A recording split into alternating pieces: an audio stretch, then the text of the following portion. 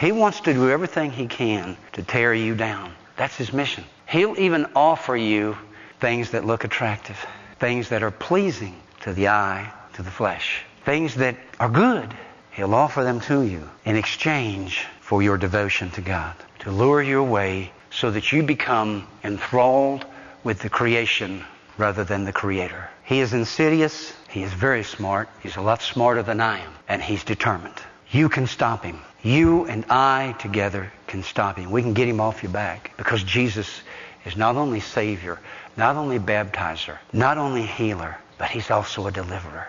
Past, present, future. He can deliver and set free. How do I know this? I know this from people like David. Grew up in church. Been in church most of his life.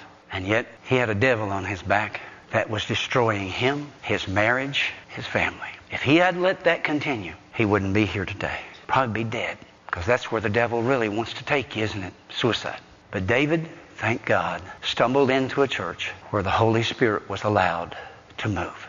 Isn't it interesting that you can go to a church all of your life and never get set free? I won't allow it. I won't allow it. I won't allow you to come to this church for the rest of your life bound, oppressed, and hurting. Fire me if you want to. I don't care. But I believe Christians need to be free. Whatever the enemy is trying to put on you, whatever he's trying to drag you down with, whatever it is, it does not really matter what it is. If you know, if you've identified it, that's all that counts. There are some people here who know what I'm talking about. They've been through it themselves. They know how to pray and minister deliverance.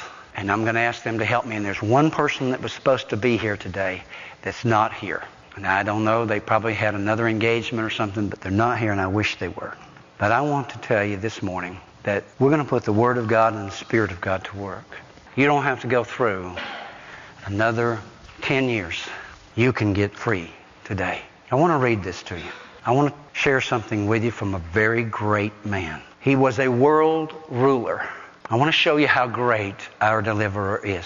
Jesus said, I am the resurrection and the life. When he was exiled on the island of St. Helena, Napoleon Bonaparte was asked who was the greatest warrior the world has ever known. He replied, the Caesars, Alexander the Great, Hannibal, Charlemagne, and myself. We have fought with blood and tears and swords and iron, and we lost. All of us lost. We lost our scepters, our crowns, and our offices.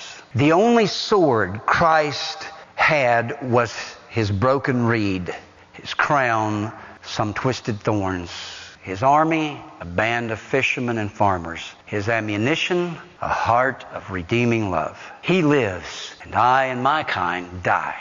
I stand here and call for the old guard to come, but they do not hear me. I hear nothing but the waves as they bite the rock beneath my feet. But 1,800 years have gone into the empty tomb of time. Christ calls and men answer. If need be, they give their bodies to be burned. If need be, they follow him into the heart of Africa. But better still, they live patient and triumphant lives in his name. Yes, other warriors, and I will die and ride down to the dust. Christ will live forever. Your Savior, your Redeemer, He's alive forevermore. We sang it this morning. And He cannot be defeated. He cannot be defeated by doubt. He cannot be defeated by the devil. He cannot be defeated by death or fear or anything else. He is your Savior. He is your deliverer. And today, you need to be free. Let's stand.